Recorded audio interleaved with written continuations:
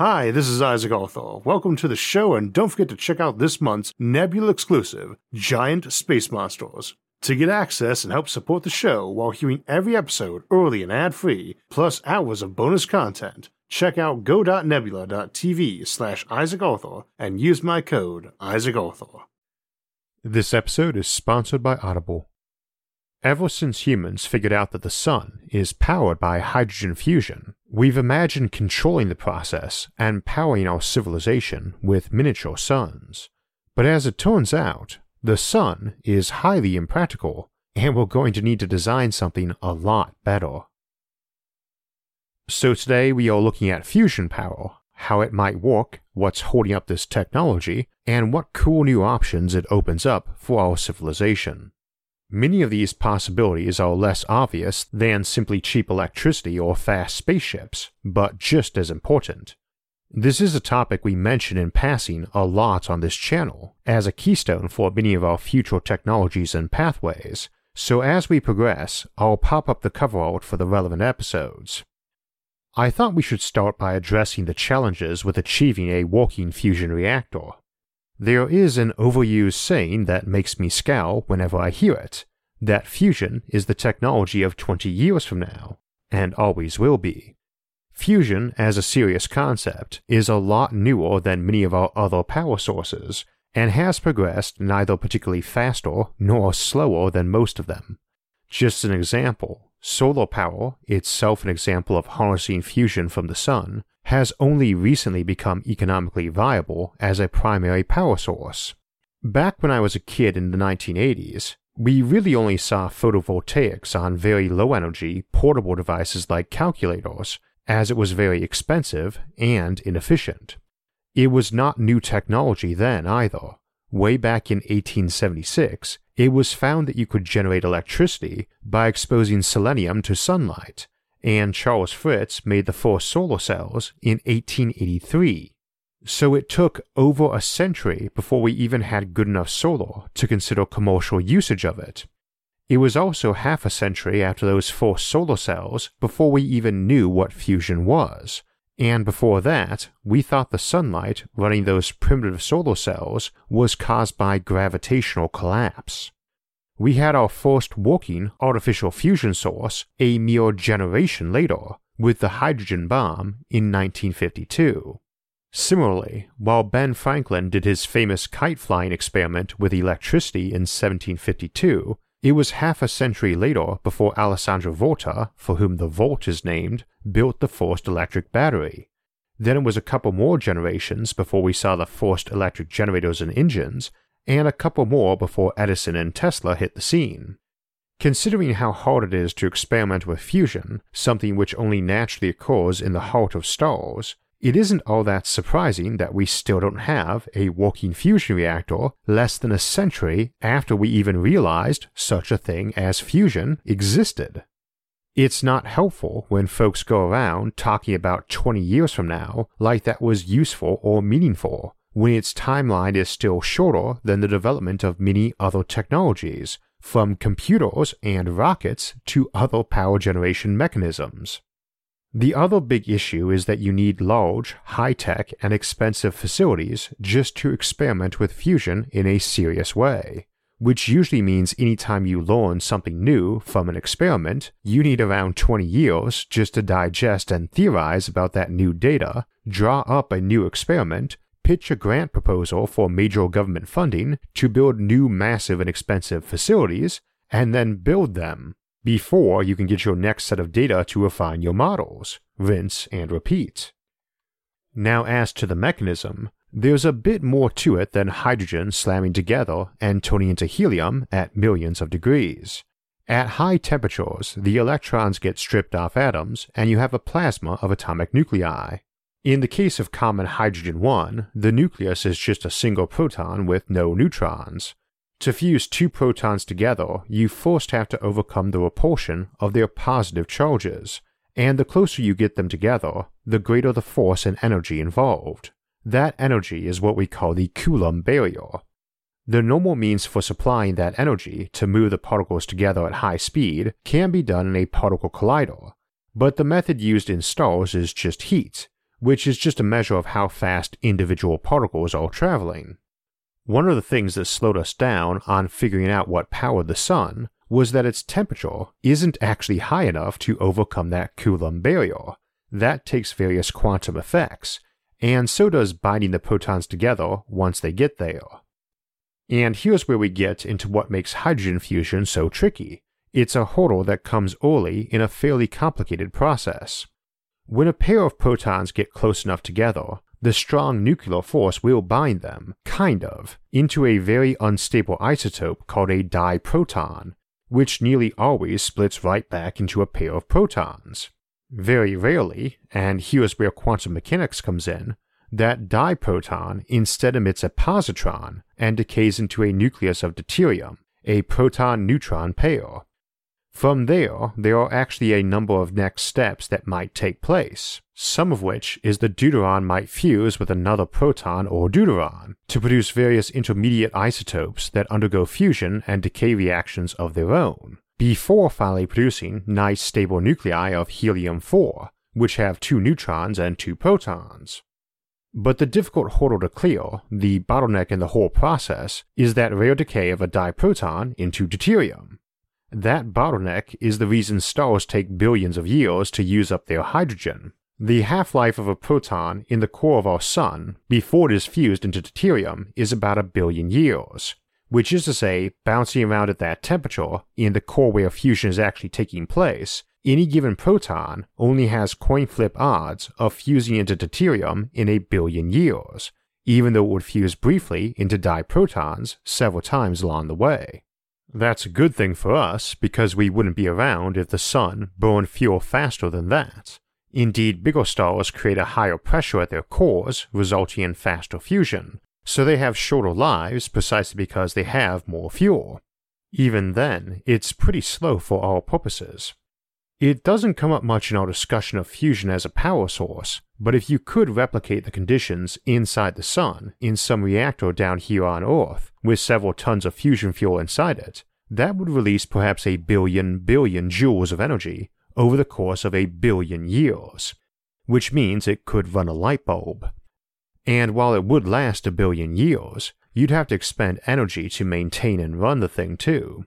That's the 2 foremost challenges of fusion reactors, getting a net positive energy gain and dealing with all the damage to the components and containment vessel from the radiation.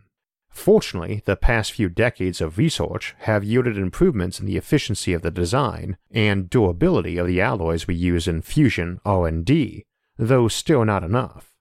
But again, such a reactor doesn't interest us much as a power source, any more than an H-bomb does, so we need something that can run a lot hotter. People talk about how hard it is to replicate the conditions inside a star, but we are way past that. We usually estimate the temperature of the sun's core at about 15 million Kelvin, while those tokamak fusion reactors you've heard about can run at 150 million Kelvin, 10 times hotter, and we've actually briefly produced temperatures in the trillions in labs by ramming particles together. So again, we are not trying to replicate the center of our sun because that's not good enough. We are also not trying to do proton-proton fusion much right now. The default approach is to use deuterium or tritium, hydrogen isotopes with a proton and 1 or 2 neutrons, or helium-3 with 2 protons and 1 neutron, or lithium which has 3 protons. These isotopes have lower Coulomb barriers to overcome to produce a fused particle and release energy, so they are our first step. Deuterium-deuterium, or DD fusion, is often seen as the most attractive because deuterium, while rare compared to normal hydrogen, is still very common on Earth, whereas tritium has a half-life not much over a decade, so it's hard to find. And helium is quite rare on Earth, and helium-3 even more so. Handily, if you do have a fusion reactor, you can build ships that can quite quickly and economically go fetch these rare fuels from our various gas giants, and helium-3 is an attractive fusion fuel for reasons we'll get to in a bit. Remember how difficult it is to produce deuterium from protons. When we fuel a fusion bomb or reactor with deuterium, we are taking advantage of the fact that dead stars, of whose material our planet is made, already took care of the most difficult part of fusion for us. Thanks, universe. Your ideal fusion reactor, though, would run basic hydrogen all the way through the various heavier fusion chains to iron, releasing energy at each step. This series of reactions can be considered the ultimate goal, as it's the most efficient use of fuel, but achieving such a thing is a long way off. I should note that not all fusion reactions produce energy. In general, those resulting in elements heavier than iron are net negatives. These reactions are easier in some ways too. It's fusion when you add neutrons to uranium-238 to turn it into plutonium-239, for instance. So regular fusion is hard to do, particularly as we have to do it better than stars can, and with far less mass and gravity to work with. So what are the methods? Well, first, there is the H-bomb, which uses a fission explosion to make fusion occur in much the same way we use conventional explosives to set off the fission reaction. We can make power with this, and I mean usefully too.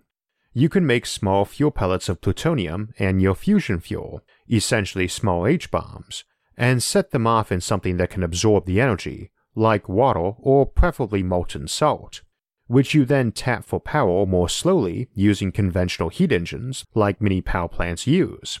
Then all you have to do is set a new one off every so often to reheat the liquid medium. This is a fission-fusion hybrid, arguably a chemical fission-fusion hybrid, since it uses chemical explosives to ignite the fission to ignite the fusion. But bomb-grade explosives aren't cheap, and neither is weapons-grade uranium or plutonium for the fission, or deuterium and tritium for the fusion. At least the tritium anyway. Deuterium actually is relatively cheap, and more so when you have an abundant cheap power source for separating it from water. So it's pricey, but the cost would get lower with scale. These need to be big plants, and the bigger the better. Ideally one's powerful enough you only needed a few per country, but at least it lets you get a lot more juice out of your fissile materials. Whether or not it would be competitive or cheaper than existing power is debatable, but that wouldn't necessarily matter if you're running out of material for those existing sources.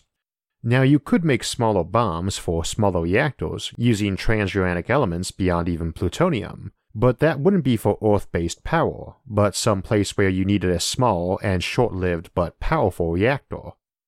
These aren't high-tech futuristic technology, incidentally.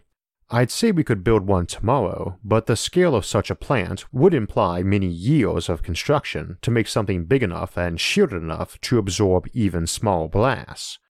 However, this sort of approach is more attractive if you've got cheap superconductors, since it means you can have very few but very large plants, or ones in isolated areas, without losing lots of your energy to resistance in your electric wires.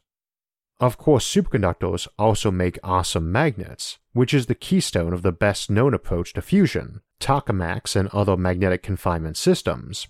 Hot hydrogen and helium turned into plasmas are charged particles, so very susceptible to magnetic fields, and so we can use them to contain our plasma. This is important because that plasma needs to be hundreds of millions of degrees, and even our best alloys can only handle thousands of degrees, so if the plasma could touch the containment vessel, it would slag the whole thing. Your basic tokamak is a big toroid, or donut, created by using magnets to contain the plasmas and to exert the force on them to speed up and start slamming particles around so they get hotter. The primary problem is that doing this takes energy, hence the concept of break-even. So you need a reactor that produces more energy than it takes to heat everything up. The next problem is actually utilizing that energy, and the general assumption is that you'd be absorbing the radiation given off as heat in the containment vessel, and exchanging it with coolant, with which you'd then generate power through a normal heat engine. There's a lot of losses in such a process, which means your real break-even, in a practical engineering and economic sense, is even higher.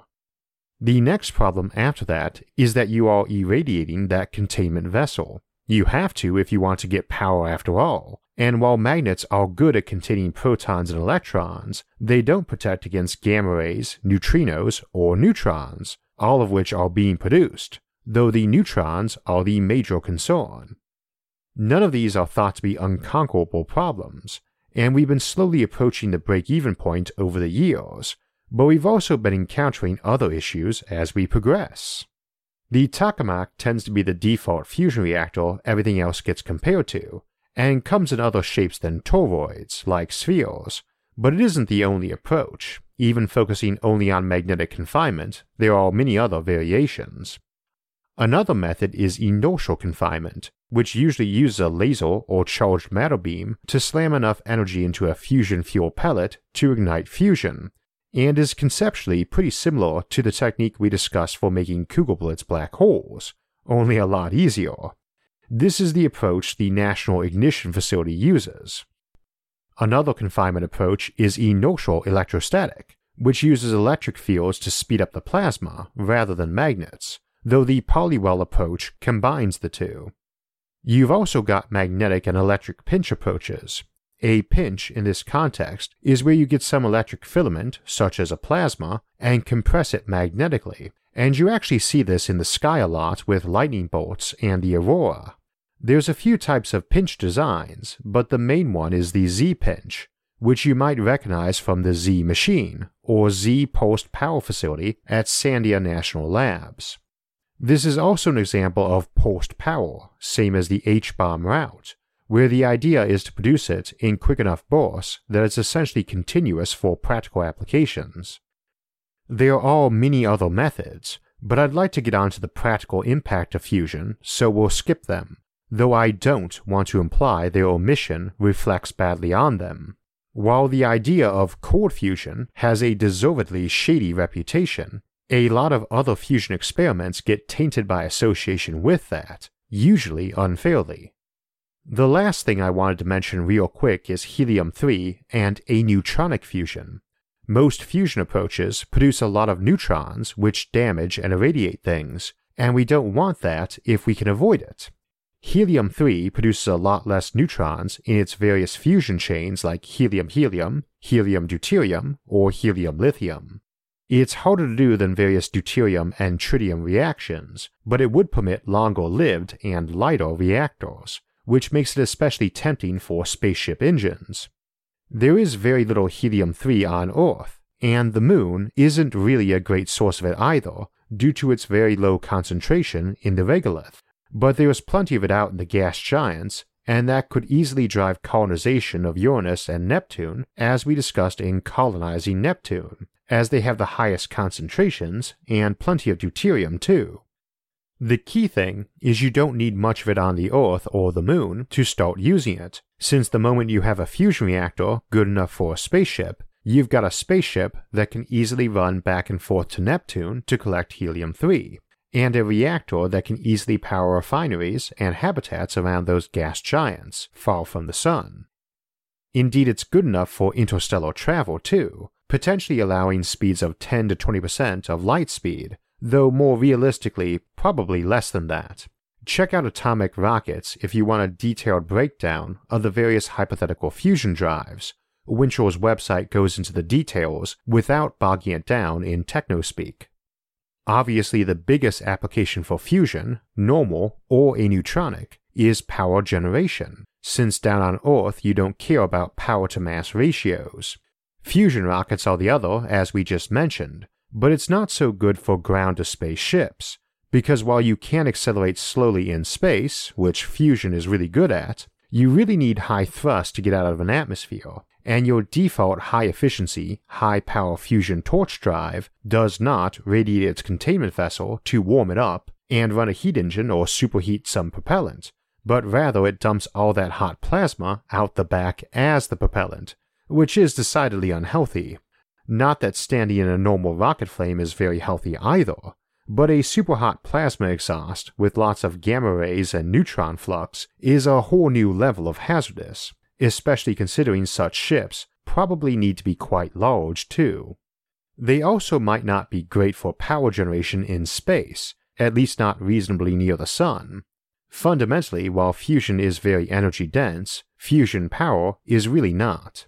You're heating something up to run a normal heat engine, and in space you could achieve the same thing by taking a bunch of thin parabolic mirrors and aiming them at some working medium, Considering how cheap a mirror is, how much sunlight there is, and how much empty space there is to put the mirrors in, you are probably going to find it's cheaper in the inner solar system, in terms of both money and mass for stationary power generation, to just use solar. Though as with every power generation method, there's likely to be occasions where one system outperforms another for a specific use, even if in most other cases it does not. Now down on Earth, what's the advantage? First, you're not beaming any energy down from space, as we discussed in power satellites, or dealing with clouds or nighttime for ground-based solar. Second, even if you are limited to deuterium or even helium-3 and tritium, you're going to get a lot more energy from those stockpiles on Earth or throughout the solar system than you would from chemical or fission fuels. There's no such thing as a truly renewable power source, but we count the sun as the next best thing, and fusion parallels or beats that. It also doesn't generate the highly radioactive waste that fission does, though I should note that the fear of radioactive waste from fission, especially with modern methods, is decidedly exaggerated. It also doesn't produce carbon dioxide, nor does extracting deuterium from ocean water cause any ecological issues associated to mining. In fact, since carbon dioxide from fossil fuels is produced by adding oxygen to hydrocarbons and producing water and carbon and energy, it's worth noting that you can run that process backwards, just paying energy to do it. That's not advanced science. Sucking carbon dioxide and water out of air to make hydrocarbons and oxygen in reverse is quite easy. It's just going to take you more energy than you get by burning it. But if you've got a huge source of energy, though not a mobile one, you suddenly can start making gasoline out of air as a nice compact, carbon-neutral power source. Chemical fuels are awesome ways of generating power compared to even our best modern batteries, so if you can synthetically produce a cheap, unlimited, and ecologically safe supply of them, the impact would be huge.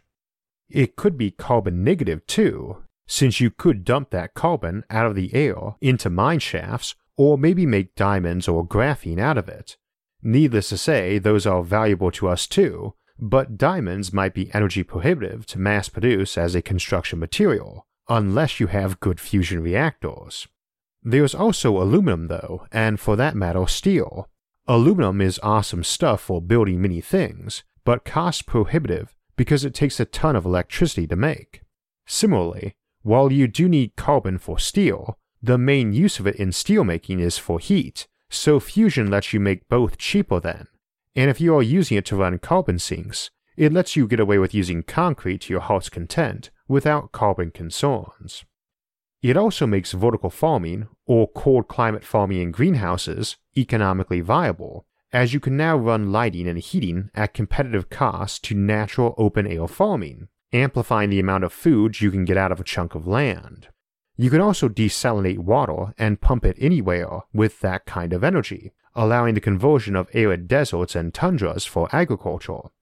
Similarly, with cheap power, you can recycle virtually any material economically and extract new metals in more environmentally friendly ways. We're only touching on the options available, which we've discussed in a lot of our episodes, particularly the Impact of Fusion episode in our show's first season, and the Arcologies and Econopolis episodes that looked how far you can go with vertical farming when you have a ton of cheap energy. This is a power source that basically eliminates most ecological problems, directly or indirectly, allows interplanetary and even interstellar space travel, and lets you terraform planets or build and light and heat artificial habitats. I think sometimes the skepticism toward fusion, as mentioned at the beginning, has to do not with it developing particularly more slowly than most other technologies have, but rather, in part from its breakthrough and wonder status, it being seemingly miraculous. Now there are still some downsides and limits. First off, the cost of power is not just the cost of fuel, which is not free even for fusion, especially if you need to use rarer isotopes than deuterium or plain hydrogen. Power plants need maintenance, electric grids need maintenance, but you'd expect to see a big drop in cost, and possibly more of a subscription approach, rather than a per-unit approach like we tend to do with phones and the internet. You pay for access to a certain amount of power whether you use it or not, rather than per unit of energy, which might mean big industrial users get their energy very cheaply, as everyone's really paying for their electric lines and building and maintaining the power plant. You'd also have huge knock-on effects to the economy when gasoline, fertilizer, construction material, and many manufactured goods all get cheaper. The price of power might only get cut in half, but if everyone is earning twice as much and paying half as much for many goods, it's not just a tiny cut in your electric bill. It's an economic snowball, and it's why I usually count fusion as one of the handful of technologies that if you've got it, either by itself or maybe with one other, instantly kicks you into a post-scarcity civilization. Putting it bluntly, within a couple of decades of us developing a viable commercial fusion reactor, even one that can only match modern energy costs, whether that be tomorrow or a century from now, will almost certainly push humanity into an era of universal prosperity, since so much of what's holding us back from that today is the limited stockpiles of fuels and the worries over their usages. Of course, it's not a total end to ecological worries like global warming either. Greenhouse gases trap heat, but if you're using enough power, green or not, you can start warming up. Fortunately, you need to have trillions of people living on Earth before that was a serious issue, and we discussed some ways to get around that in Ecomonopolis's planet-wide cities. One of those approaches was great big space towers or orbital rings for radiating heat, or bringing food and materials down to Earth cheaply, so you could reduce how much heat you made here on the ground, and active support structures, which require a lot of power, is something fusion is great for too. And that's fusion in a nutshell. Unsurprisingly, the power of the sun, when we get it working, offers us a very bright future. Fusion is one of those technologies, like smart automation, that offers a key to unlock the galaxy to us and make our own world into a paradise. Many authors tend to write dystopian science fiction to add tension and challenge, but while those often make for great stories, they often feel very unrealistic to me, even if they have good hard science in them. There is more to realistic science fiction than just getting the science part right. The civilizations on display have to feel realistic for the setting and technology too, and of course paradise is rarely without its own new challenges, and can be a bit subjective. One of my favorite authors in that regard is Peter F. Hamilton, particularly in his Commonwealth saga, beginning with the novel Pandora's Star. Set in the 24th century, the book shows us many fantastic and immense ideas, but also gives us a close look at day-to-day life and how those wonders, like energy and land abundance and life extension, begin shaping that civilization. Later books in the series follow that civilization into future centuries. The series is also narrated by John Lee, who, as I've mentioned before, is my favorite audiobook narrator, and as usual he gives an excellent performance that only improves an already excellent series. You can get a free copy of Pandora's Star at audible.com/Isaac, or text Isaac to 500-500.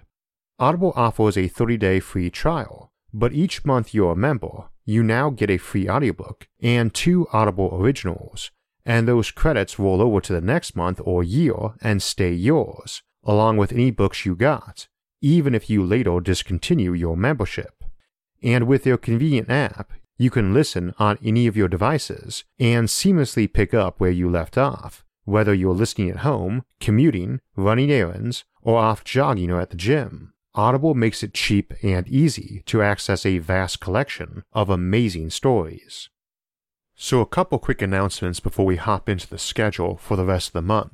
First, an update and apology. Back around the beginning of the year, I grabbed a post office box after requests I'd give folks a non-electronic way to send me things, and obviously didn't want my home address up there on the internet. But some confusion during the setup resulted in a lot of that getting returned to sender, and I didn't find out for months. That should be fixed now, and the address is still Isaac Arthur at P.O. Box 529, Geneva, Ohio, 44041 in the United States.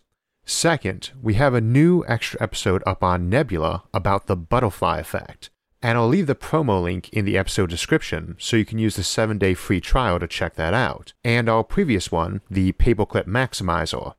Nebula is a new streaming service a bunch of us creators got together to make as an experimental alternative hosting platform to give us more flexibility in content and control of our content, and its launch exceeded even our most optimistic expectations.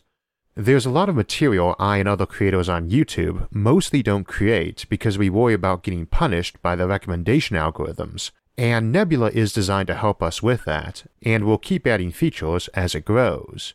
In general, the stuff I upload there that is just bonus episodes will migrate over to YouTube after a couple of months, but other content like extended commentary or behind-the-scenes material that folks ask for but which would get butchered by the YouTube algorithms will likely stay exclusively there, and we'll get channel-specific links for Patreon supporters integrated into that in the near future too. As you probably noticed, we had a lot more callbacks to prior episodes than normal, as this topic is very integrated into a lot of our episodes, and these days there's about 200 episodes. Many look at things which seem nigh impossible, but technologies like Fusion might one day bring them into existence. With that in mind, we'll be having our 200th official episode, Things Which Will Never Exist, in just 2 weeks. Before then, though, there's another topic we discuss a lot, and that is megastructures or other giant constructs like generation ships or artificial planets. And something we don't look at much when discussing those is how you go about maintaining those and sweep up all the debris you generally need to clear out or generate in making and using them. So next week, we'll take a look at the untidy underside of our big bright future in space janitors and megastructural maintenance.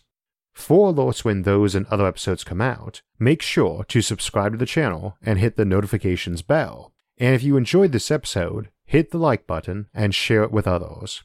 Also, if you want to check out any of those mini past episodes we mentioned today, check out the playlist for the channel here on YouTube or our website isaacarthur.net. Until next time, thanks for watching and have a great week.